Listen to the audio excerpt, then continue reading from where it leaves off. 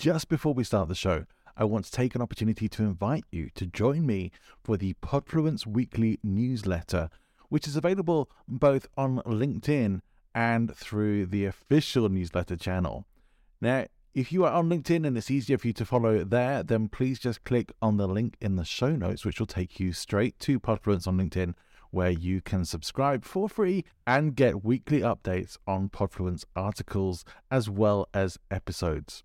If you would like to subscribe to the full newsletter where you'll get additional materials and, as my little incentive to you, my pre-podcast guest checklist for you to use when you're appearing on podcast shows so that you can be fully prepared every single time, then please click the link to the official newsletter in the show notes. Hope to see you there. Let's get on with the show. I think this is the thing, is the more, I think I could easily pretend to be someone else. And I think this is important for everyone to hear. But the problem is, if you pretend to be somebody else, you will attract people who are attracted to somebody else. They're not attracted to you for the right reasons. And the more you show up as authentically yourself, even if you feel that that's really awkward, even if you feel you should be someone else, the more you can do it, the more you will attract people who are attracted to you for who you are. They're going to be pre-sold on your personality. They already know you. They already like you. They already trust what they will meet when they work with you. This episode is with my good friend Bob Gentle. Bob is a leadership brand expert and someone who I'm not just happy to say is my friend, I'm really happy to follow him. I love his podcast. He has a cool Facebook group and he's a really great guy with incredible insights. And if you're not already following him, like if you like people like Chris Ducker, who had on Speaking Influence a while back, you're going to love Bob as well. Bob has so many insightful things to say and a very gentle way. To me, listening to Bob is like listening to ASMR. Is very soothing. And so I hope you'll find that as well and also enjoy this conversation. Let me know your thoughts and make sure you're subscribed and enjoy this new episode of Podfluence. Welcome to Podfluence, the podcast for business coaches and professional speakers who want to build audience and authority through podcasts. Here's your host, international coach and speaker, John Ball. Well, welcome to the show. And today I'm really happy to be joined by someone who I've had the pleasure of getting to know over probably just the last 6 months, really. And yet it feels like so much longer because he's such a cool guy. And this is someone who is really someone who I would go to in terms of thinking about branding and launching a business and getting yourself seen in the right places. In fact, so much so that I do follow him on Facebook and other places as well. Let me properly introduce the show, Bob Gentle. Great to have you here, Bob. It's my pleasure. I'm really excited. I have no idea where we're going to go, but I know it's going to be fun. It's interesting that we thought, or you thought, that you had already been on the show because I guess because we've spoken a lot. Yeah, we speak a lot, and we had spoken about me coming on the show, and I Yeah. know you've been on mine, but I was convinced that I had. And I think I have a couple of guests on my show, and I hope they're not listening. I've accidentally lost their recordings because the interviews were a car crash. Now, this hasn't happened for a very long time, but I thought I might have been one of those for you. Yeah, I guess I could say the same has happened to me, Bob. But yeah, I know that yours isn't going to be, and I'm glad that mine wasn't one of the ones that you that you accidentally lost either. But I have been looking forward to speaking to you, and I have had other guests who've thought that we've recorded when we haven't before, so you're not the first. But maybe that's a good sign of that I'm more ubiquitous than I thought I was, and maybe people just have a more of an idea of, maybe I have a bigger presence than I realize. What I would like to ask you as we get things particularly started, and that's what I've been something I've been asking people at the start of every show, but who is somebody, maybe industry related for you, but it doesn't have to be, who you particularly look up to, respect, and admire for their use of influence and persuasion in what they do?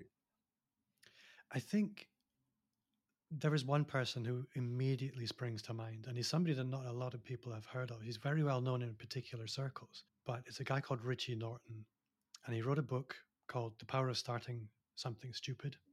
And he's another book coming out quite soon, which is loosely around time management and how everyone has got it wrong. But the reason I love Richie, and he has a podcast, and like I said, he's an author, is he's influential for all the right reasons. He's unashamedly authentic. The first time I met him was at an event, a big event, And he was just a guy in the back of the room. And I thought, he looks like fun. It just looked like a random surfer dude had walked into the room. Now, I completely misjudged him. Thankfully, I spent a bit of time, I got to know him. And it was only after the event I realized how big a deal he was. He was the only person in the event that didn't even have to pay because he was that well connected. Oh, wow. And for me, he's kind of my social media spirit animal. He's somebody I look up to as a really strong role model in how to be authentic and how being really authentic in as much as giving yourself permission to be yourself, not worrying about how you're coming across. That's often the most engaging when you can meet somebody who's not worrying about the impression that they give. They've got that natural confidence and charisma. Richie, for me, he is that. I look at his content every day as my sort of North Star, my compass bearing as to how to show up 100% authentic. Do you think then that that is part of charisma in that scale of being able to let go of the need for people to like you or to validate you or anything like that and just say, no, this is it. This is what you got. I think it's hard, but it is. I think not worrying about the outcome of an engagement or a conversation, but being there, to use a phrase I saw Mike Kim use recently, of your content being almost a sacrificial event. It's 100% for other people. It's not for you. That allows you to approach it, content and every engagement and every relationship without any agenda. And there's a universal law that I live by, which is balance. The universe wants to keep everything in balance. So if you give unapologetically, the law of balance will take care of you. And I've found that hard to, how would I put that? Hard to trust. But I think when you meet somebody who embraces that, that's when you meet charisma. That's definitely interesting and some nice stuff to think about, and probably for us all to even aspire to. One of the things that I love talking about on my show is charisma. It's a particularly important factor for people like us, for people who have their own business and especially who are appearing on podcasts, hosting their own podcasts, particularly. I'm wondering for you, since we are now on this show focusing much more on podcasting as the tool of influence, what first brought you to podcasting? And would love to really hear more about your journey into podcasting and how that's evolved for you. I think for me, when I started my podcast, I was living in the northeast of Scotland, very remote and isolated from what you would call the industry. And if you're listening on audio, I'm making air quotes. And my business was entirely built through referrals, which a lot of people would think is brilliant. But when you live in a small town, if you're depending on referrals for your business to grow, you have a natural cap on your business. You're going to struggle to scale. And I knew that content and content marketing would allow me to scale. And there's also this whole thing of, well, maybe I'll be honest. When I started my podcast, it was purely from a content perspective. I wanted to create content which would essentially build me an audience, and that audience would want to hire me. It didn't work out like that initially. What happened was I started interviewing people who became role models, who I learned from. And as I learned, my business pivoted and my podcast pivoted. The podcast for me was really the catalyst of a learning journey. I started to learn when I started to spend time with amazing people. This whole thing of your income rises to the sum of the 5 people you spend most time with. I was spending most time with some of the most incredible people in my industry in the world on a very regular basis. So my business pivoted. And as a consequence, my business is completely transformed. It's more profitable than it's ever been. It's more productive than it's ever been. But more importantly, that education continues. In terms of influence, the podcast for me has been a game changer. I mean, I've gone from being somebody who nobody had ever heard of. If anybody had heard of me, probably for the wrong reasons, to walking into the room at Social Media Marketing World and the speakers running up to give me a hug in front of hundreds of people And you think, what a difference a few years makes. So I can't even remember what your question was, Johnny, but I'm It was really hoping I've about gone somewhere towards. how you got into podcasting, like what drew Yeah. you to it in the first place. So I think you have answered that in terms of you saw it as a potential content source Yeah. or somewhere where creating and distributing content, but it's become a lot more than that for you. I know that from some of the conversations that we've had over time, we get things like there's sometimes a certain idea of you're supposed to be a certain way to be a podcast host, supposed to have a certain kind of personality. And I think maybe just us even chatting together is proof in itself that you don't have to be one particular kind of person. I listen to your show a lot and I really enjoy it. It's the Personal Brand Thank you. Entrepreneur Show. It's a really great podcast. And I am very selective about the shows that I listen to. One of the things that I really appreciate about it is for me it's almost like vocal ASMR. It's your voice is so soothing and there's a very chill style to it, and I really like I resonate with that a lot, and I'm sure a lot of other people do too. But you could have easily been tempted to try and sort of ramp it up and be a bit more energized and super pop, but that wouldn't really be you. I think this is the thing, is the more I think I could easily pretend to be someone else. And I think this is important for everyone to hear. But the problem is, if you pretend to be somebody else, you will attract people who are attracted to somebody else. They're not attracted to you for the right reasons. And the more you show up as authentically yourself, even if you feel that that's really awkward, even if you feel you should be someone else, the more you can do it, the more you will attract people who are attracted to you for who you are.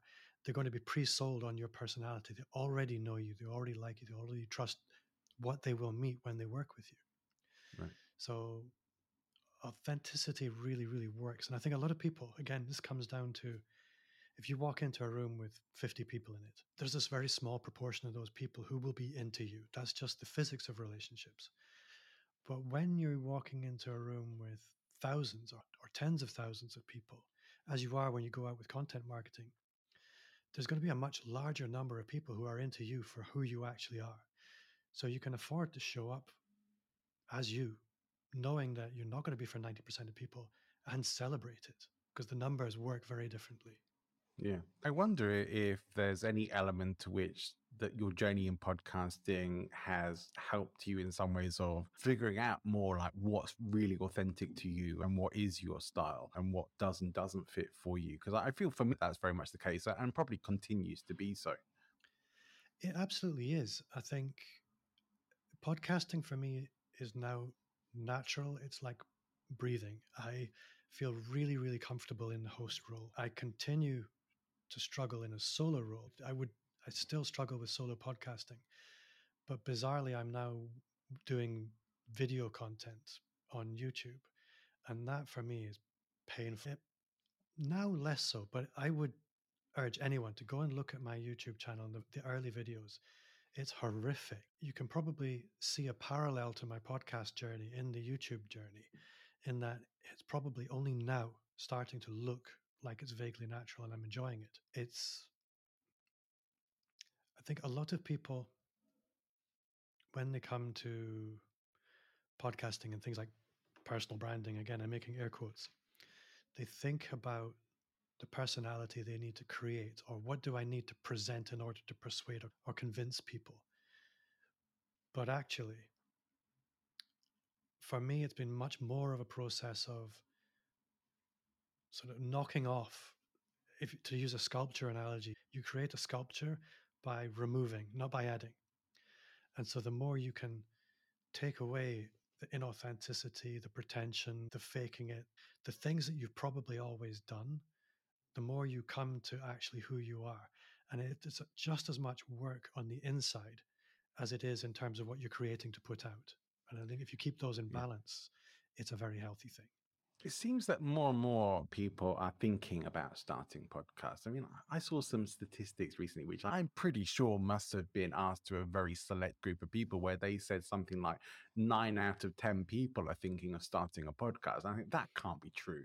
I just can't imagine that 9 out of 10 people. And if you went and asked around Google or something like that, and that was your point, or anywhere in probably Silicon Valley, and you started asking people there, probably, yeah. Or in LA, where everyone wants to be famous, yeah, probably we'll get those sorts of figures. But I think more generally, I doubt that it's anything like that high.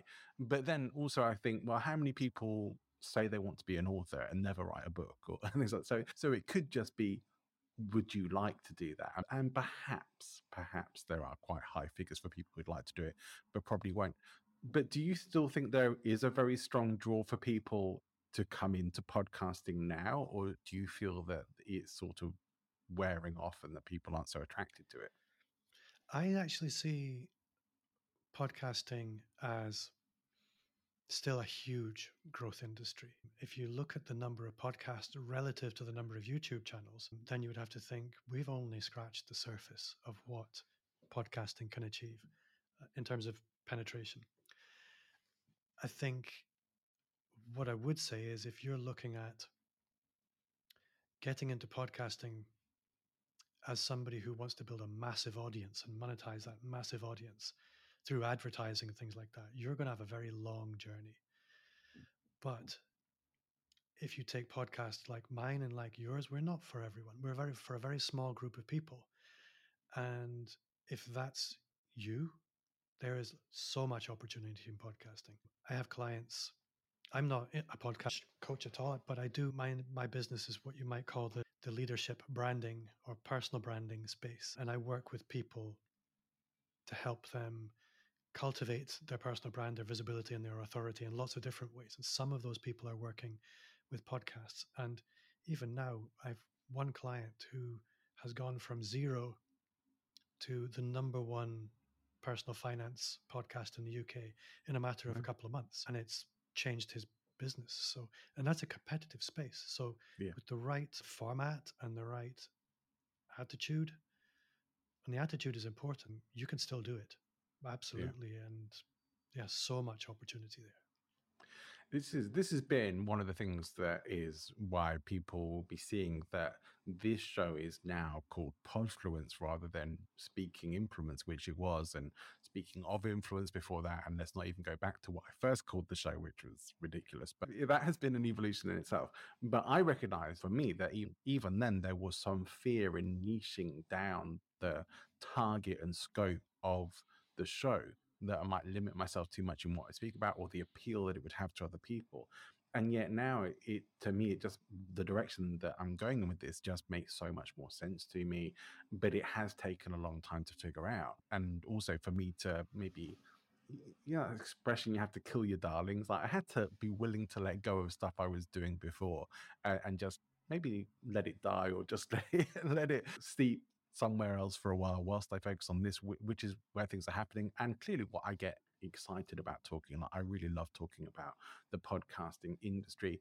And I personally think it's one of the best tools available for us right now to establish thought leadership, to be able to have those interesting conversations that we love to have, and to be adding just substantial value to people in particular niche areas. Do you think niching is essential now in podcasting? Because I think it hasn't been before, but I think maybe it might be now. I would have to say, why would you not want to? I think niching is a very easy thing to tell people to do, but it's a very hard thing to actually do. It's like eating vegetables and exercise. Yeah, everybody knows that it's a good thing, but it's still hard because you're saying no to so many people that you know would be interested in you. You have a lot of value. Everybody has a spectrum of value.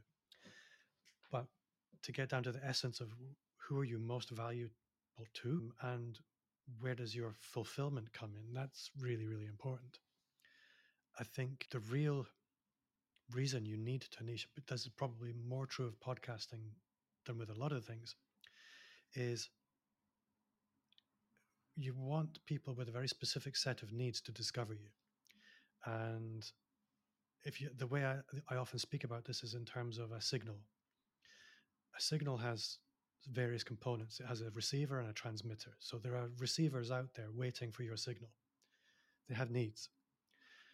But your signal is probably too diffuse for them to really pick up. They can't notice it. That signal's not very strong because you're not really committed. And a lot of the time, the frequency is all wrong because you're never talking about it.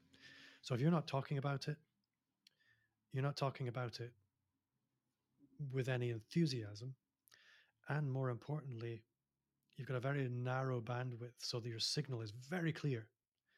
Then those people will receive your signal. So you need to set that beacon out into the world with a singular tone so that the only person who are going to, their heads are going to snap round are the people who just need that.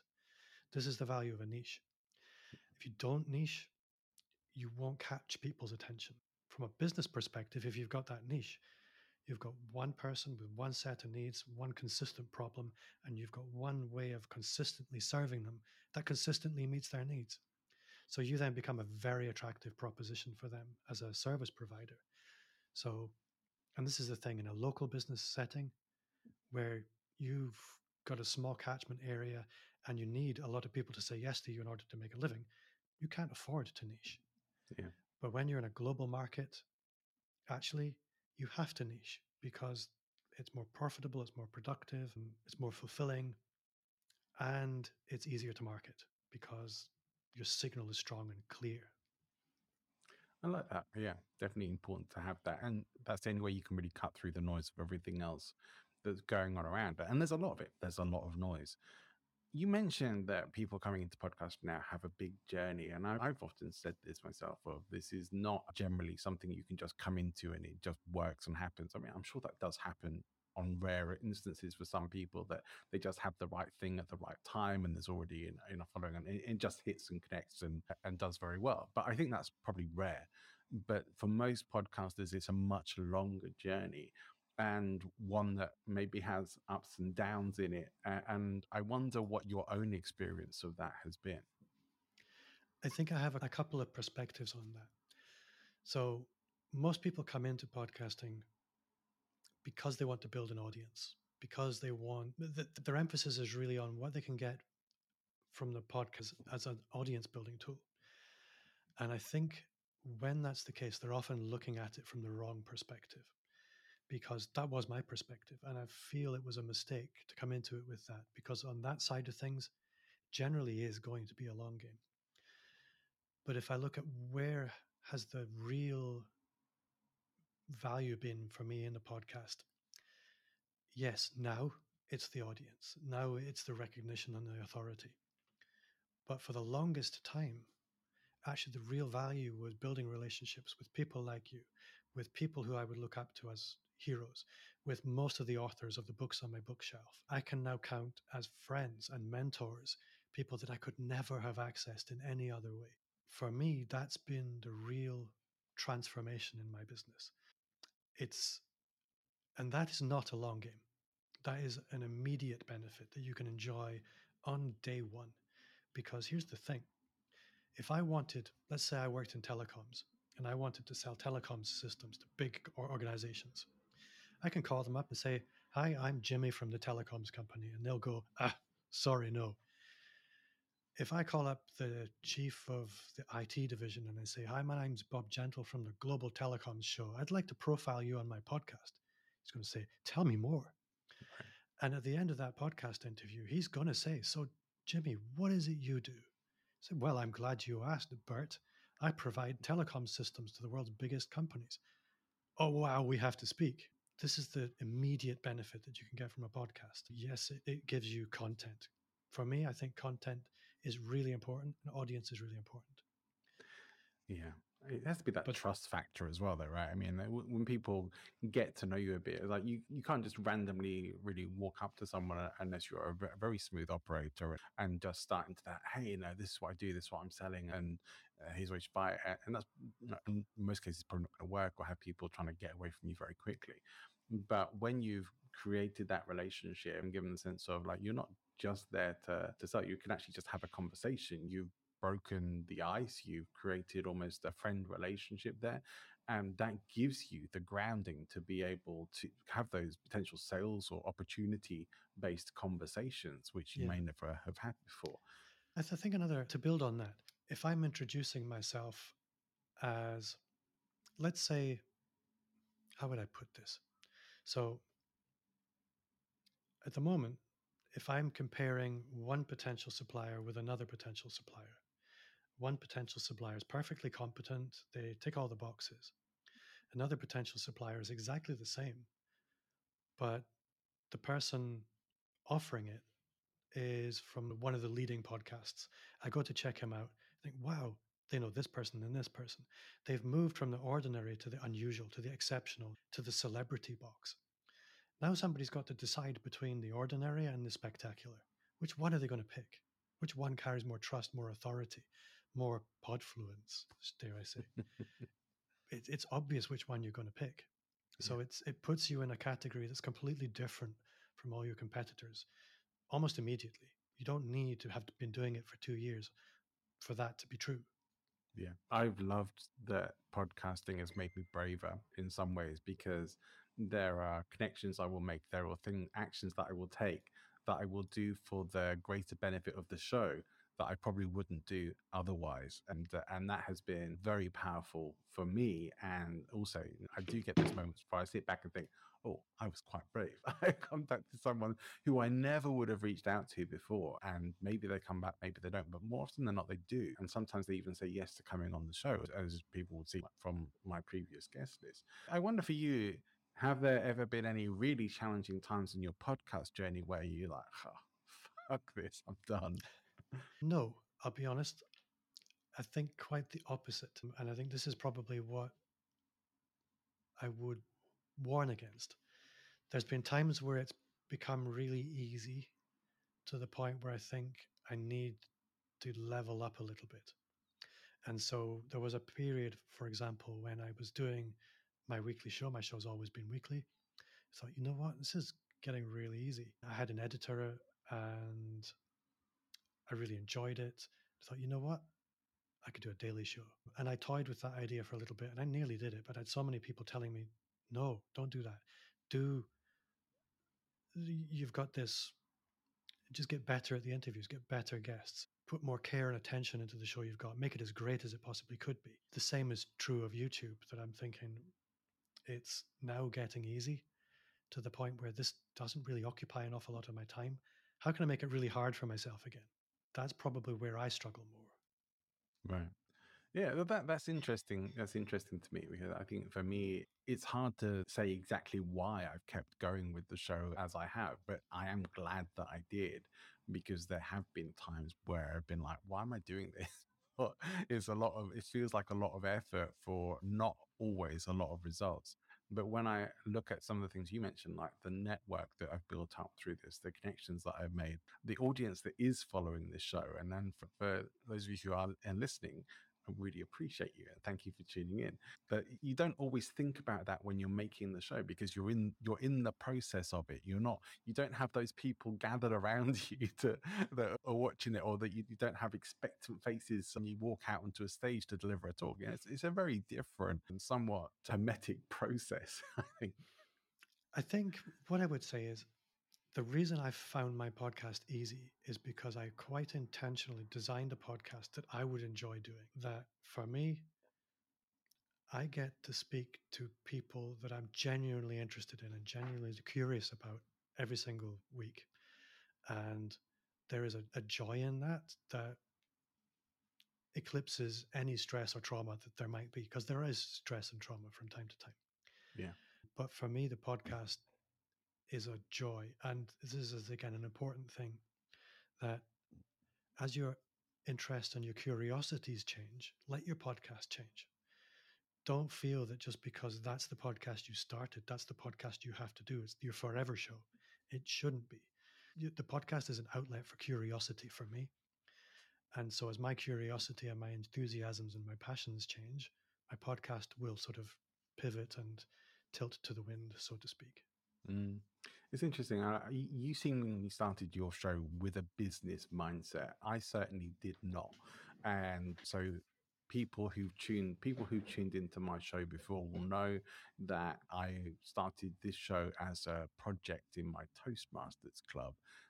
but I had been thinking about doing a podcast for the longest time, and I had done a podcast back in 2012, which didn't last very long, and I always wanted to come back to it, but I did it completely in ignorance, just sort of thing. Had no idea how to do it other than having a microphone and that I was going to video it and put it on YouTube as well, and had no idea about podcast networks. I really knew nothing much about podcasting, and so the whole learning curve was really, really steep. And I think that was probably one of my biggest challenges in podcasting, because I just decided to keep going. I had fun with it. I went from monthly to bi-weekly to weekly episodes, and that all evolved as well. But it took me a long time to start thinking of it as something that might actually be professionally beneficial to me and worth focusing on in a business sense, especially as I didn't think there was really ever going to be much chance of making money from the show, because certainly a few years back, you only ever heard about people getting sponsorships for the shows, and you had to have very big download numbers to be able to look at those kinds of options. So you had a plan when you started that, but what did that look like? What did your launch plan for your show look like? I think I don't like big launches, and I think like a lot of introverts, when I launched my show, it was a very soft launch. There was no fanfare, no big launch party, nothing like that. It was just quietly pop it up on iTunes and see what happens. And that was fine. And I think for a lot of people like me, they're very anxious about what people will think of them as being a podcaster. So check him out thinking he's all fancy. Well, you don't have to tell anyone. You don't have to make a big fanfare. If you design your podcast so that it brings genuine value to people who have a specific need, they'll find it. They'll find it on an Apple Podcasts and Spotify without you having to go ram it down their necks. So that's pretty much how I launched the podcast. Now I'm much more confident with it because I know it meets a genuine need. But back then, it was just a vanity project, really. What are some of the things that you perhaps didn't know when you started your show that have been important for you to learn and realize on your journey? I didn't know how much I knew. I didn't anticipate. Again, this is going to be true for most people, not just me, that the difference between pre-podcast Bob and the people who are sitting on the shelves of my bookshelf, the only difference is action. It's not intelligence, it's not knowledge, it's not experience, it's action. And if I had, I'll tell you a story, Johnny, you will really enjoy this. I probably bought my podcast microphone 4 or 5 years before I started the podcast. Wow. That's how long the gestation period was. And I think this is why, for me, action is so important now, that a lot of people, they spend so much time not moving because they don't have a big plan. They don't have all the pieces in place, that they never take any action at all. Because here's the thing, all the pieces are never in place, ever. Even I made a YouTube video today. I was looking for some content ideas and I got distracted and I started scrolling through YouTube and I came across a YouTube video. If you're listening to this at the end of April 2022, then Johnny Depp and Amber Heard are busy knocking bits out of each other in court at the moment. And Johnny Depp was asked what he thought of the Pirates of the Caribbean movie. He said, "You know what? I've never seen the Pirates of the Caribbean movie," because he couldn't watch it. And it reminded me of something that I'd heard. It was if you're listening in the UK, you'll know who Blur are, one of the biggest bands of the 90s. And the drummer from Blur was in a room with some of his biggest fans. And the experiment was, let's see what happens when this guy listens to his own biggest selling album with some of the people who love it the most. And he admitted, you know what? I never listened to this album because all I can hear are the flaws. Mm-hmm. And if that's true of Johnny Depp and the biggest drummer from the biggest rock band in the world, what chance have we got to love what we hear and expect that we're going to see it as perfect? It's going to be rubbish. Every artist is going to look at their own work and see only its flaws. So don't wait for perfection. Jump into it knowing that it's always going to be rubbish. You will always think it's rubbish and embrace it. Yeah. Take the action, and that's where all the magic happens. That's a great thing to highlight. And it was one of the things that was coming up for me when you were mentioning about your YouTube stuff and some of your not so long ago YouTube stuff you were describing as sort of being crap. And I'm thinking, well, I've seen some of that and it's really not. Your stuff has got better. But from your own perspective, you look back and think, oh, you know what? I'm a lot better at this now than I was when I started. So I look back on that and think, well, that was crap.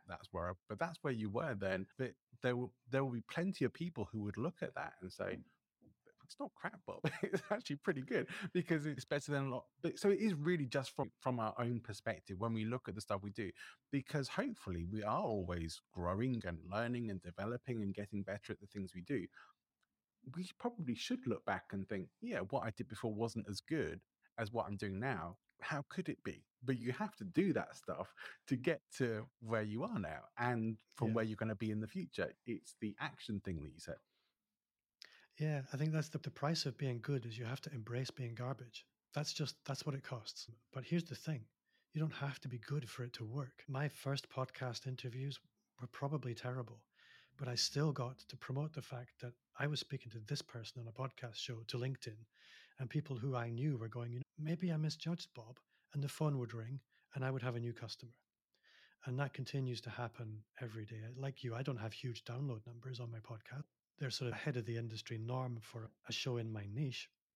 But even though the numbers are low, it still works for me tremendously well. If I post my show on LinkedIn, for example, I can be pretty sure that somebody's going to reach out who, again, they might have known me for years. He's another good story that this isn't a podcast story, but it's a video story, but it's the same thing is true. There are people who have known me probably for 20 years. And because they've known me for 20 years, they still think of me the way they met me the first day, which was a young guy running a web design company. And yeah, I don't really rate him. Well, things have changed. But the thing is, if you never show up in people's lives, you never influence them. So I posted a couple of YouTube videos onto LinkedIn, and suddenly the phone's ringing. 2 in 1 week. 2 people who in the city that I used to live in, these were 2 of the biggest, most charismatic business owners in the city, who I thought actually really didn't like me. They called me up and said, we love what you're doing. I really need to talk to you. I need your help. So I've gone from the very back in terms of being able to help them to the only person that can help them through content. Content will completely change how people perceive you. Because if you're not shaping that perception, well, what's doing the shaping for you? Their false memories, their assumptions, and what other people have said about you. If you don't control what people are thinking about you, they'll fill the gap. Yeah. Yeah, it's interesting. I've often said that my earliest YouTube stuff was bad, like bad, bad, bad, bad, bad. And it was. I mean, I had no clue what I was doing. I was probably really inauthentic, trying to be someone who I really wasn't. So it wasn't very natural either. I got caught out on all that stuff. But I do remember doing a video that was like some personal development stuff. I was like, I was going to put this out there. I had this idea, was really enjoying it. It was based on some stuff that someone else had shared. And I thought, let's just put it out there. And left it, probably thought nothing of it. But probably, I think something like 5 years later, somebody had seen that and contacted me and wanted to work with me as a client. And I thought, wow, you just never know. And so I'm thinking, compared to what I would do now on YouTube, that stuff was crap. But it still got someone's attention. It still had value to someone. And so we shouldn't judge ourselves always too harshly. You have to get the stuff out there and get connected with people. And that's how you make a difference. And hopefully we get better at that as we go along.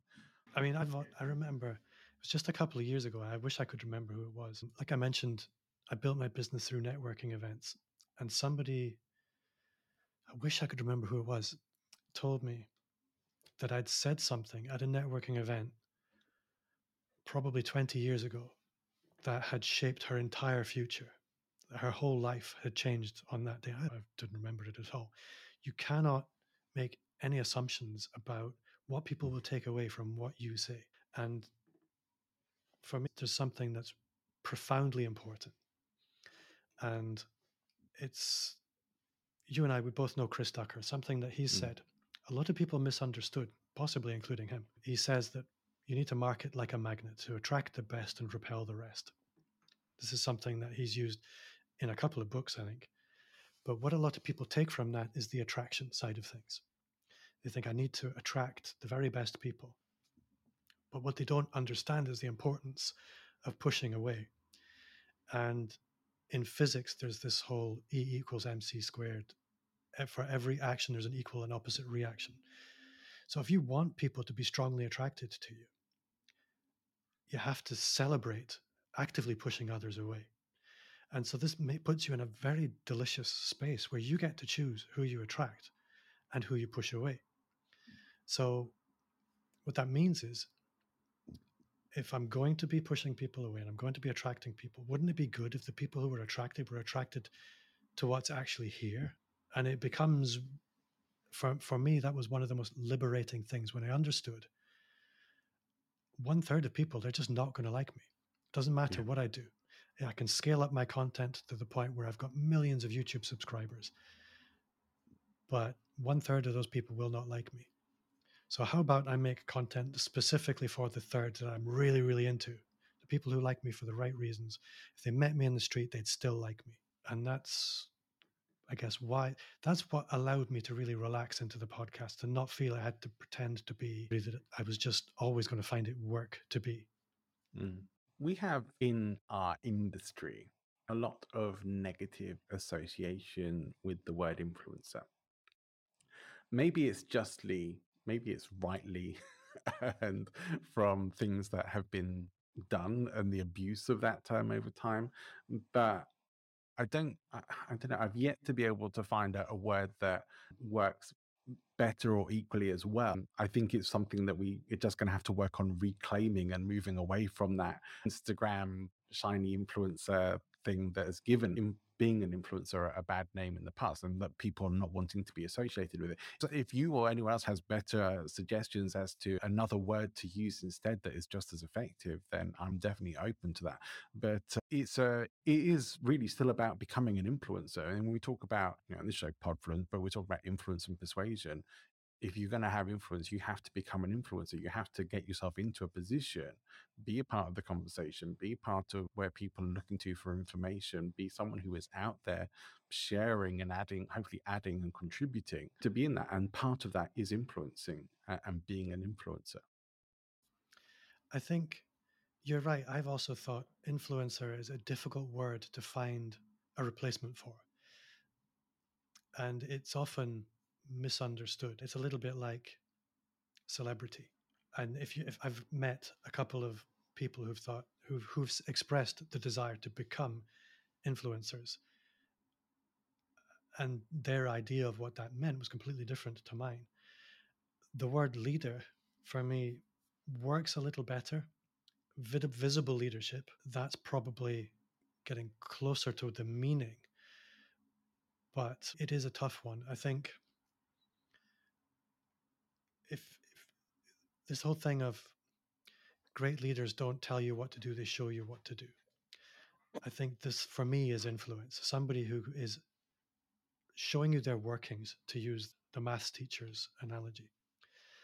Somebody who's doing the work and not just talking about doing the work. And you can see that that's happening. Or thought leader is another one. I've had, when there was a brief period where I had a PR division to my company, and people would come to us and say, I want to be a thought leader, make me a thought leader. And you're like, oh, okay.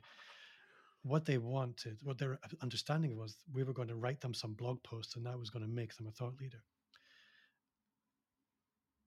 Thought leadership is where you lead with your thinking. You express yourself, you create content. This is what creates thought leadership and has influence. So yeah, having a large Instagram account doesn't mean you're influencing anybody. It just means you're creating an impression. It's a different thing. And I think you're a billboard. You're not an influencer as such. Yeah, that makes a lot of sense to me. And I'm very aware as someone who's been very much in public speaking space as well as podcasting, that leadership is a huge part of the influence and persuasion thing. And that, we think about a lot of times in the show, we'll talk about things like rhetoric, and we'll talk about all the different tools and aspects of influence and persuasion. And one of the most fascinating parts of me is how that is used in leadership. We see it in politics every single day.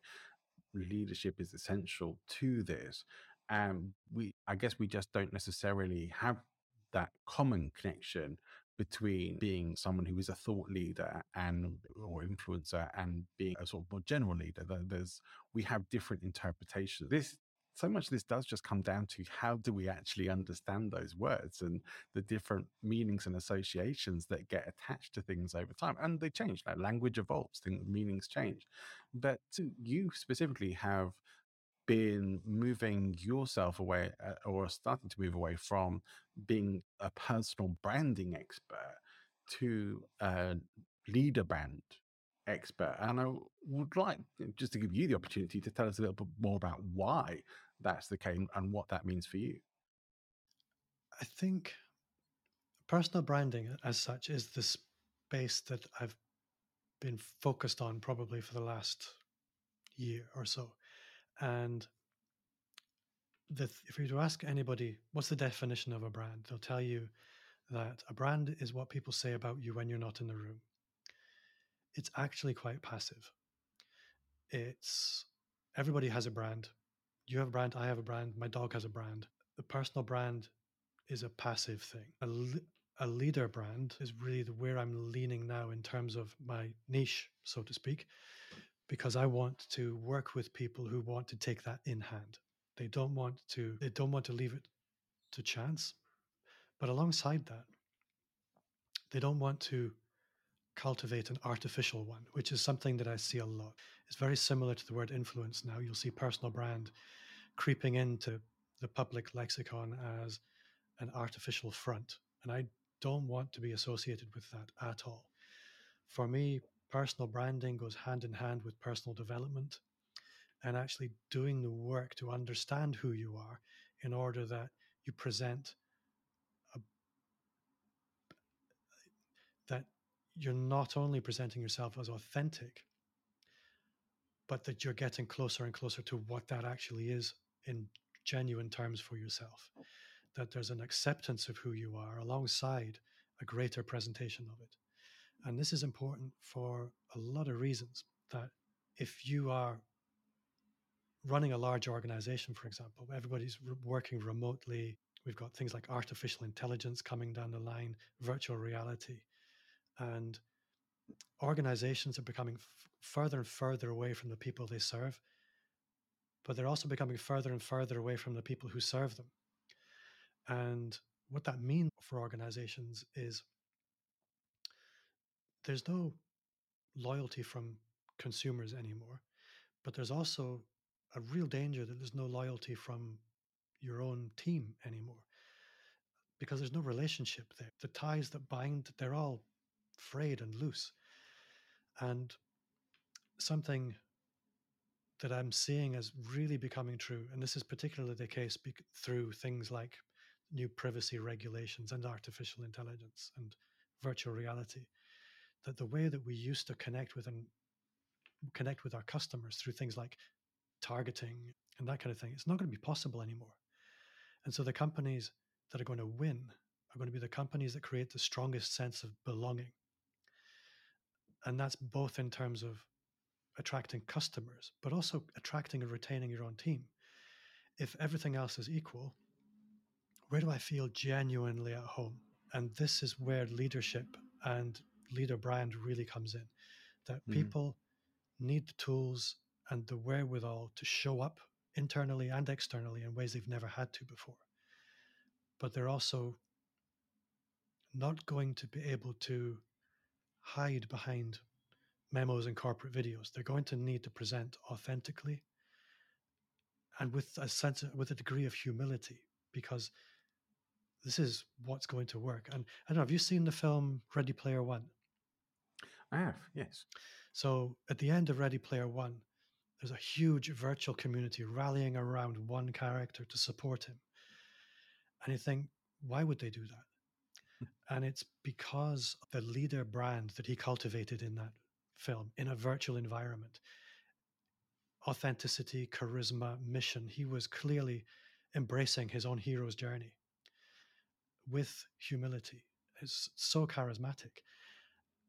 This is what I'm looking at with Leader Brand. It's how to help large organizations cultivate that kind of energy for themselves. So it goes way beyond personal branding. It's much more about the magic in the background rather than trying to fake it in the front. Yeah. I wonder from your perspective then, where does that work really need to happen? You said about people needing to get in their own hero's journey. And we talked about how like podcasting has been part of that evolution for us and figuring ourselves out and getting into that authenticity state. And how do you then go about help a business or a business owner to figure that stuff out for themselves? Here's the good thing. When you create content, everything that we've just discussed, once you start putting it out there that this is a thing and it's available and you talk about it often enough, you become known for it. And the people who need to hear about it will find you. And this is what I'd like everyone to understand. Marketing doesn't have to be about pushing things at people.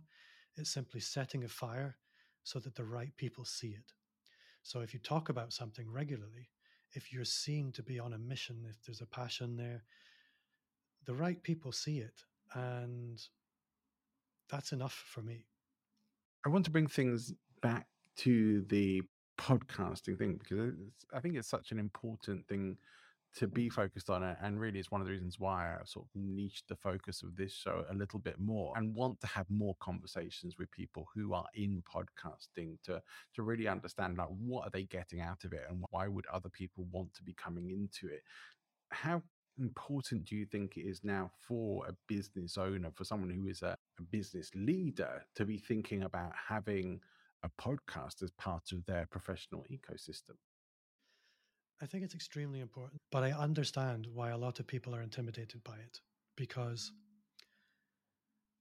it's most people's reaction when I suggest a podcast is imposter syndrome immediately. Oh, I don't know if I could do that because I don't know if I know enough. I couldn't go out and talk to some of the smartest people in the world in my industry because it'll be quickly apparent that I don't know everything I possibly claim to.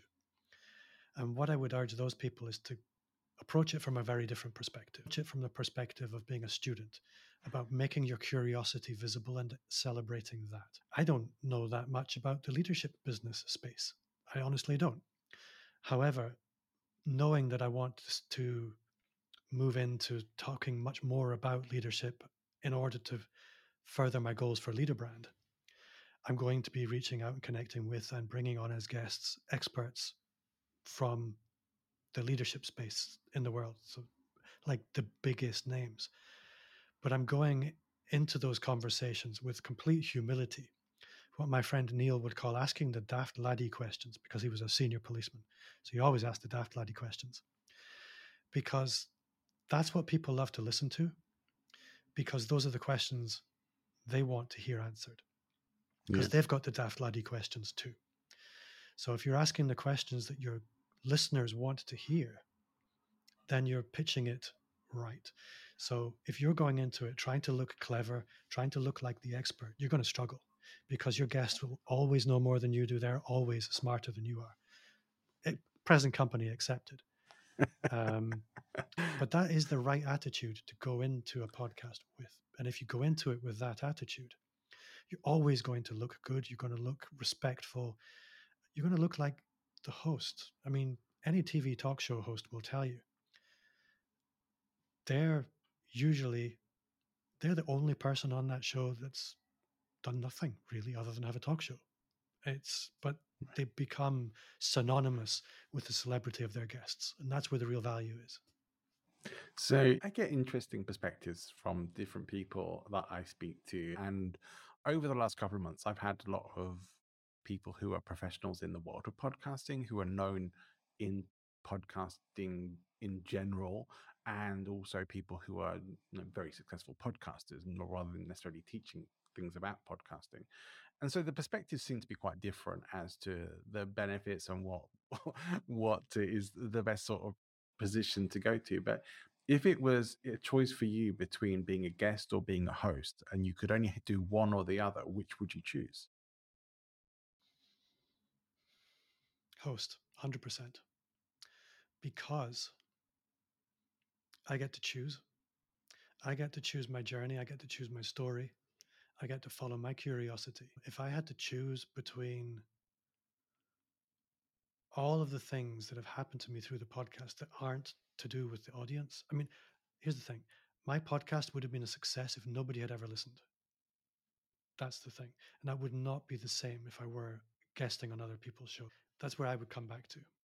Yeah, I know. I think that as well. I think I love being a guest on other people's shows, and I'm always fascinated to see what kind of questions people are going to ask me, and that you get challenged to think on your feet.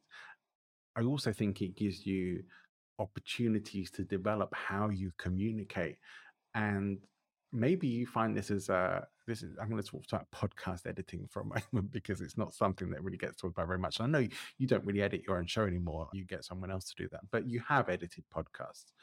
And when you do edit things like a podcast conversation, you immediately start to notice how much people say the same kinds of things over and over again. You'll hear a lot of you'll hear a lot of like, you'll hear kind of. These expressions that get said over and over again that we're not really consciously aware of. They're filler words. They're like ums and ahs, but they sound like they're part of the conversation, but they're not.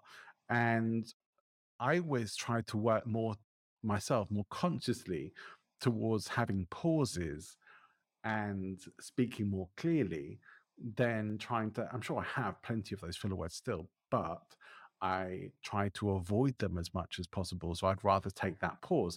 And I think people are still generally afraid of having those pauses, perhaps more so on a podcast, because there's this idea that it's dead air whilst you're having a conversation. But of course, it's fine. In fact, it's beneficial, I think, to have those pauses. But I just wonder if there are things like that that you've picked up on through the logistical side of podcasting. A couple. One is always tell your guest how long the show is at the beginning, because people will assume wildly different things. I had one podcast guest who, by the time we got to 40 minutes, it became apparent he had an agenda. He was telling a very particular story and he wasn't even halfway through. Alternatively, you'll start an interview assuming that you're having a 40-minute conversation, only to discover the guest had only allocated 20 minutes. And so that's probably the biggest thing for me. Yeah. In terms of the editing, I make sure I give people quite a comprehensive pre-flight briefing so that they're properly put at ease beforehand. I think some podcasters will sometimes, particularly with inexperienced guests, roll into the show too quickly without having built up the rapport before you hit record. Yeah. At the same time, if you've got a very, how would I put this? If it's a big name guest and you know they're a big name, don't waste 20 minutes on small talk when they've done this 100 times. Yeah. Just get into the show as quickly as possible and respect their time. You need to know who you're talking to, and take care over those people who need care. But if somebody's a pro, treat them as a pro and get them straight into it. Yeah. It's wise words and stuff that you have to sometimes figure out on the journey, but great if you have that kind of knowledge and information in advance. I think it's particularly helpful. I've learned more and more on the journey how important it is to have guests feeling as relaxed as possible in the conversation, not just because it gets people to open up more, but because you actually start to enjoy the conversation a lot more when it's relaxed. And that doesn't always happen. You're not always going to click and gel with everybody you speak to, some people more than others. But the better you get at that, the more likely that that's going to happen. I mean, just this morning I was doing another recording and it started off a bit not cold, but a bit. The rapport developed very much throughout the conversation, and as things got more comfortable and as the guest was having more fun with the show, the conversation got more engaging, more interesting. And it's like, okay, well, I started off being like, oh, is this going to be a good show or not? To being like, oh yeah, this is great, this is fantastic. I didn't have to worry about that so much with you, Bob, because we know each other. But I think coming onto this thinking, maybe want to have a reasonable approach of perhaps every guest you should be thinking of them as like a friend that you've known for a long time, not to be cheeky and over familiar with them. You still have to be respectful, and as you say, with big name guests you might not really be able to do that. They might actually take it quite personally, but in most situations it probably isn't a bad approach to have. Just aim for the friendliness, the connection, the fireside chat kind of approach, that like you're going for a coffee, going for a beer, whatever. Those are the kinds of conversations that can be much more fun to listen to. Yeah. And in my opinion, anyway. I think with the bigger name guests, you create your connection slightly differently, in my experience, that most of the big name guests that I have on the show beforehand, I will make sure I do my research. I will at least have read an outline of their book, for example, if not the actual book. And it will have had an impact. I'll make sure I tell them that so that they're in a positive frame of mind and they don't come on the show thinking, does this guy have any idea who I am? So let them know they're in a friendly place. That goes a long way. Yeah. There was something else I was going to say, which is a lot of people, when they're new to podcasting, they think, I'm not going to go for a big name guest. I'm going to get a few sort of easy interviews in first, so to speak, and then I'll go for the big names.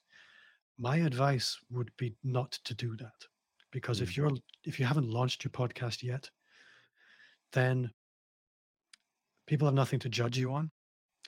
And the assumption will be, well, if they're inviting me, they're probably having this person, this person, this person, this person on as well. You might want to hint that that's the case. They're far more likely to say yes. But here's the real benefit. Those people know how to be a podcast guest.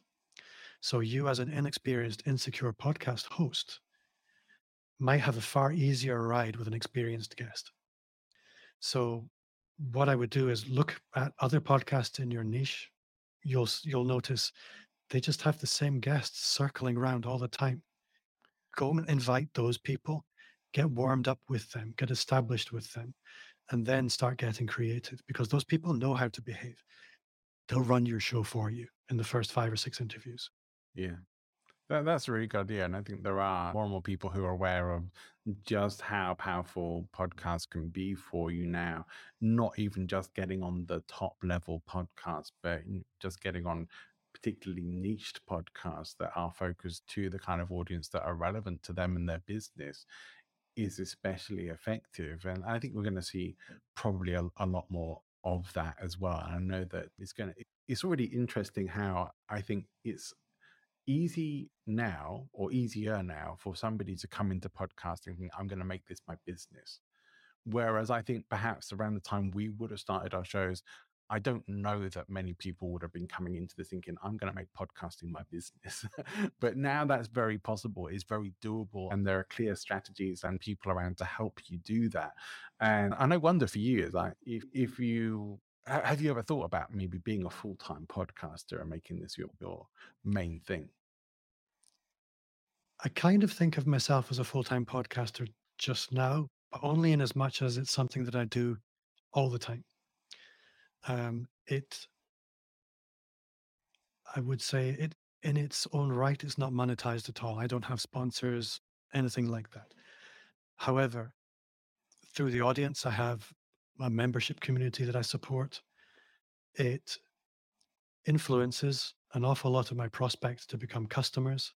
It impacts my retention, because if I can't get them what they need, where are they going to go? What's the alternative? I do look ahead and think I would like content, if possible, to become a bigger part of my revenue model, so to speak. So I would love to have the YouTube channel monetized. I would love to have the podcast sponsored. Alongside that, I'm looking at things like virtual summits, which are going to be part of the same ecosystem, as if you like.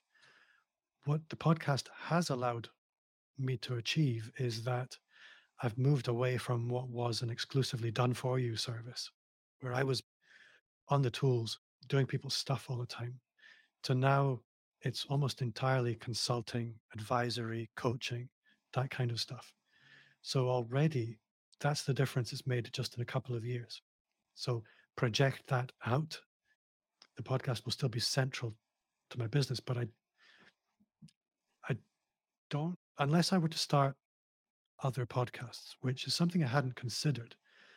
But if I were to go out now and think, okay, maybe how could I design a podcast that was designed with monetization in mind? I'd approach it differently. And Yeah. yeah, I could probably do that. And I think I may be going to my whiteboard after this call. You know, I have at least 3 other podcast ideas that I would love to do and just don't have the bandwidth for at the moment. But some people say, what would you do if you could do anything? Would I do podcasting full time? Yeah, but I probably couldn't turn down the speaking opportunities that have come up from it. I probably couldn't turn down, or or I probably couldn't avoid the desire to write. I love writing my blog now. I love writing content. I love creating the YouTube stuff. I wouldn't be able to stop doing that stuff as well. But yeah, I absolutely love podcasting and would love to have more shows. That right now, I think one is enough. One is about as much as I can handle right now. And this is the thing where I think a lot of people don't recognize how much work goes into this and how important it is. I think I was talking with Chris Ducker last week, and Chris was, I was saying to Chris, like, one of the reasons that I look at his roadmap that he has for helping people rise up through the entrepreneurial levels, through the income levels, and podcasting is not in the lower levels of that. It's not one of the foundational parts of it. It's quite high up, as is having a book, and it's that. Those are all things that I feel maybe I've done a bit asked about face and gone the wrong way, but I'm glad I have.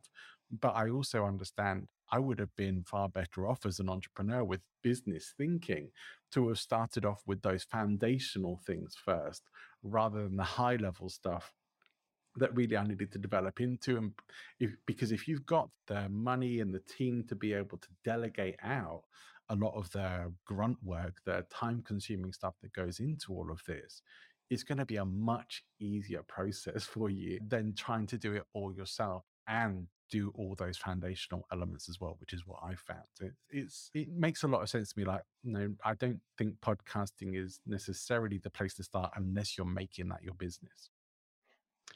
I think there's no right path. There's no true path. There's no sort of one ring to rule them all. Sure. Everybody's opportunities are different. Everybody's life situation is different. Everybody's experience is different. So you leverage what you have. And I think for me, the podcast was exactly the right place to start because it was the catalyst that led to lots of other things.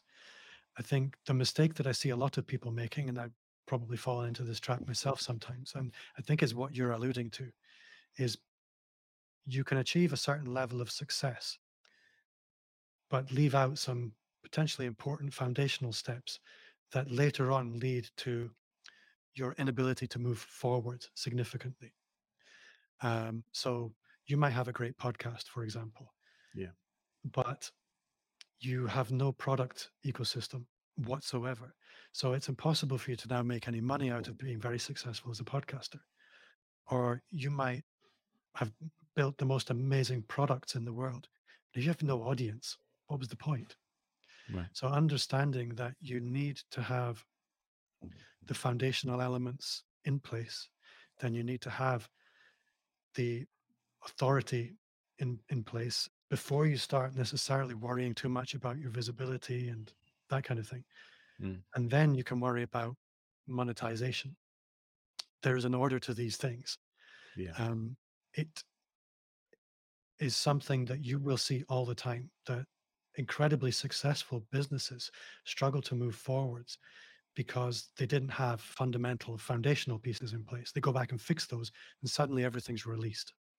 Yeah. Um, I think that's been a lot of my experience, even over the last 6 months, of realizing that I had a lot of foundational elements missing, and I'm still working to sort of fill those gaps. But one of the challenges that I found in doing that is there's already time commitments with the podcast. So what do I do? Do I put the podcast on hold? Do I stop doing it? It's like, I'm not prepared to do that. I love doing this. The podcast isn't going anywhere, so I definitely want to keep that going. So I just have to live with that. And I guess at least for now, at least for now.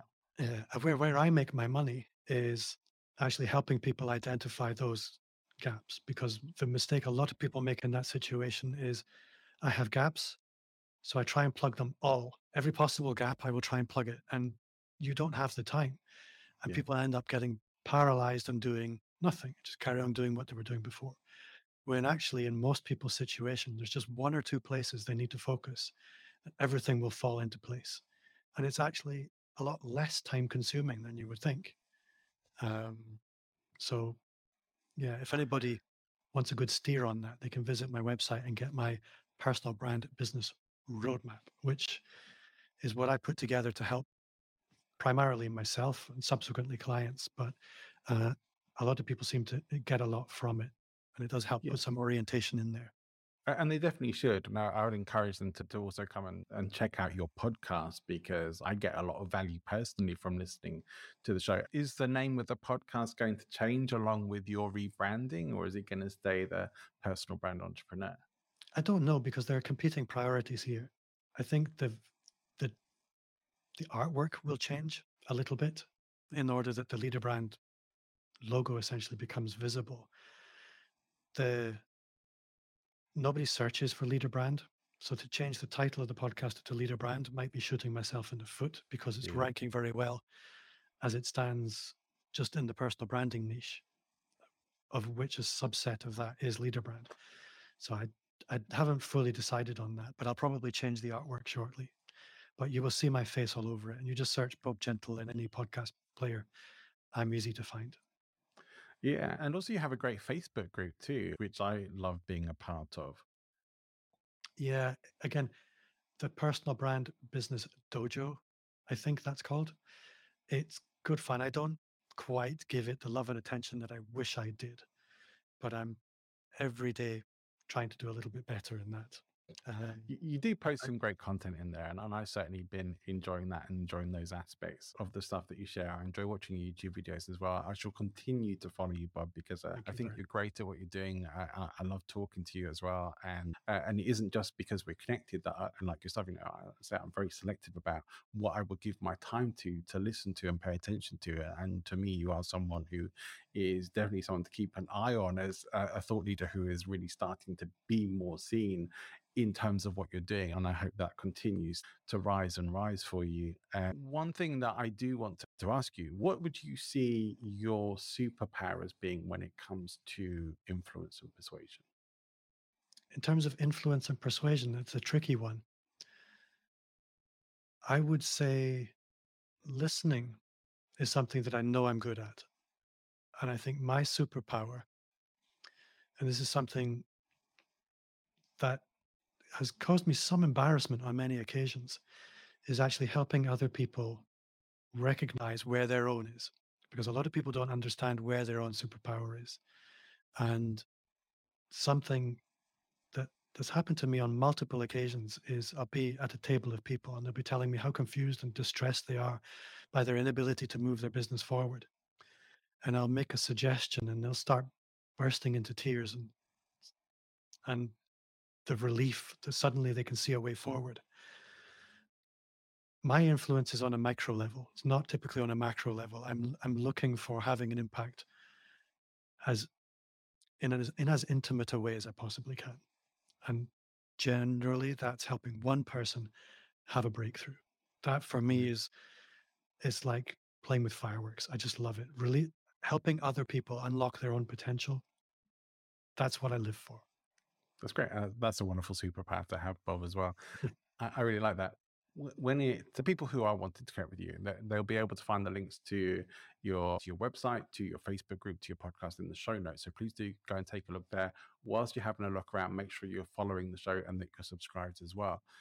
I do like to get book recommendations from my guests. And I wonder if I come to you and say, hey, Bob, what's a book that I should read or that you think everybody should be reading at the moment? What would it be?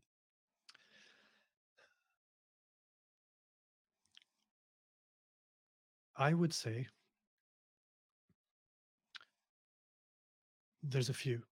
Richie Norton's The Power of Starting Something Stupid is a brilliant book about why you should just stop worrying about, do I have enough money? Do I have enough time? Do I have information? Do I know enough people? All of the answers to those things are no, but you need to do it anyway. Then there's a book called The Alchemist by Pablo Coelho, which is really a narrative illustrated hero's journey. This is what life looks like and what it's for. For me, that book was really, really profound. And another one I think that's helped me tremendously is Todd Herman's Alter Ego Effect.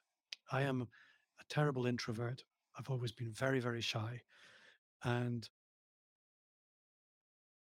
before the Alter Ego Effect, I couldn't do any of this, none of it. I had to read that book to discover the tools that would allow me to break through that and show up when it mattered. So 3 books. Yeah. One of them I know pretty well, The Alchemist, but the other 2 I definitely will be wanting to go and check out for myself. And certainly as an introvert, as a fellow introvert, I am very interested in the Alter Ego Effect. If there was one thing above everything else you most hope people will take away from the conversation we've had today, what would that be? Make it about the other person. That for me is the most important thing. That this whole thing, if people won't remember what you said to them, but they will remember how you made them feel. So, like I said, make your content almost a sacrificial gesture. It's not about what you can get, it's entirely about what you can give, both to your guests, to your listeners, and everyone else that could encounter it. If you do that, the universal law of balance will keep things in check and you will win. That for me is probably the most important thing. They say still waters run deep, Bob, and certainly they do seem to. We're talking influence, persuasion, superpowers. I'm thinking one of yours, and maybe you don't see it as your own, is that the gentle nature that you bring to things, like gentle by name, gentle by nature. But I think it makes people need to lean in and pay attention, and it's that soft voice that you just have to listen to because he's saying valuable stuff. I think that's a real strength and a great power, and I'm very glad that you do lean into it. It's been an absolute delight chatting with you today. I knew it would be, and I'm sure we'll get you back on the show again in the future, and we'll definitely be connecting more over time. But I hope that at home listening as well has also enjoyed this as much, and I look forward to hearing people's feedback about our conversation. But Bob, thank you for coming and being my first guest on the new Podfluence brand. I appreciate it. Well, it's my absolute honor, and I'm sure it will be a stellar success. Thank you so much. Oh, it's good to be back. I hope you enjoyed the show. And if you aren't already subscribed, please make sure that you are subscribing and following us for future episodes. Next week, I'll be back with a solo show. And then very soon, I'll be bringing you a show with the amazing Lee Carter.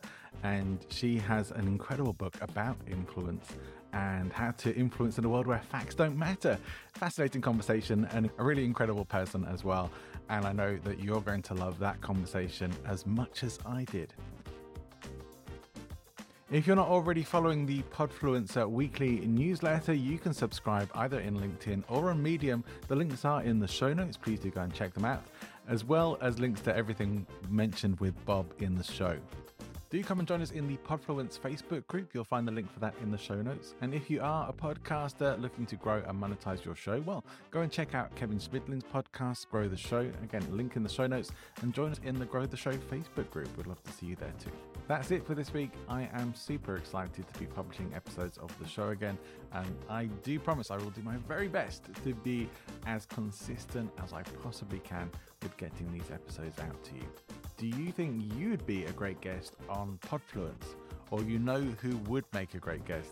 Well, do reach out to me on Facebook or LinkedIn, and send me a message and let me know who you think would be a great guest and why I should have them on Podfluence. If you really want to go the extra mile, you can find the application form to be on the show at presentinfluence.com.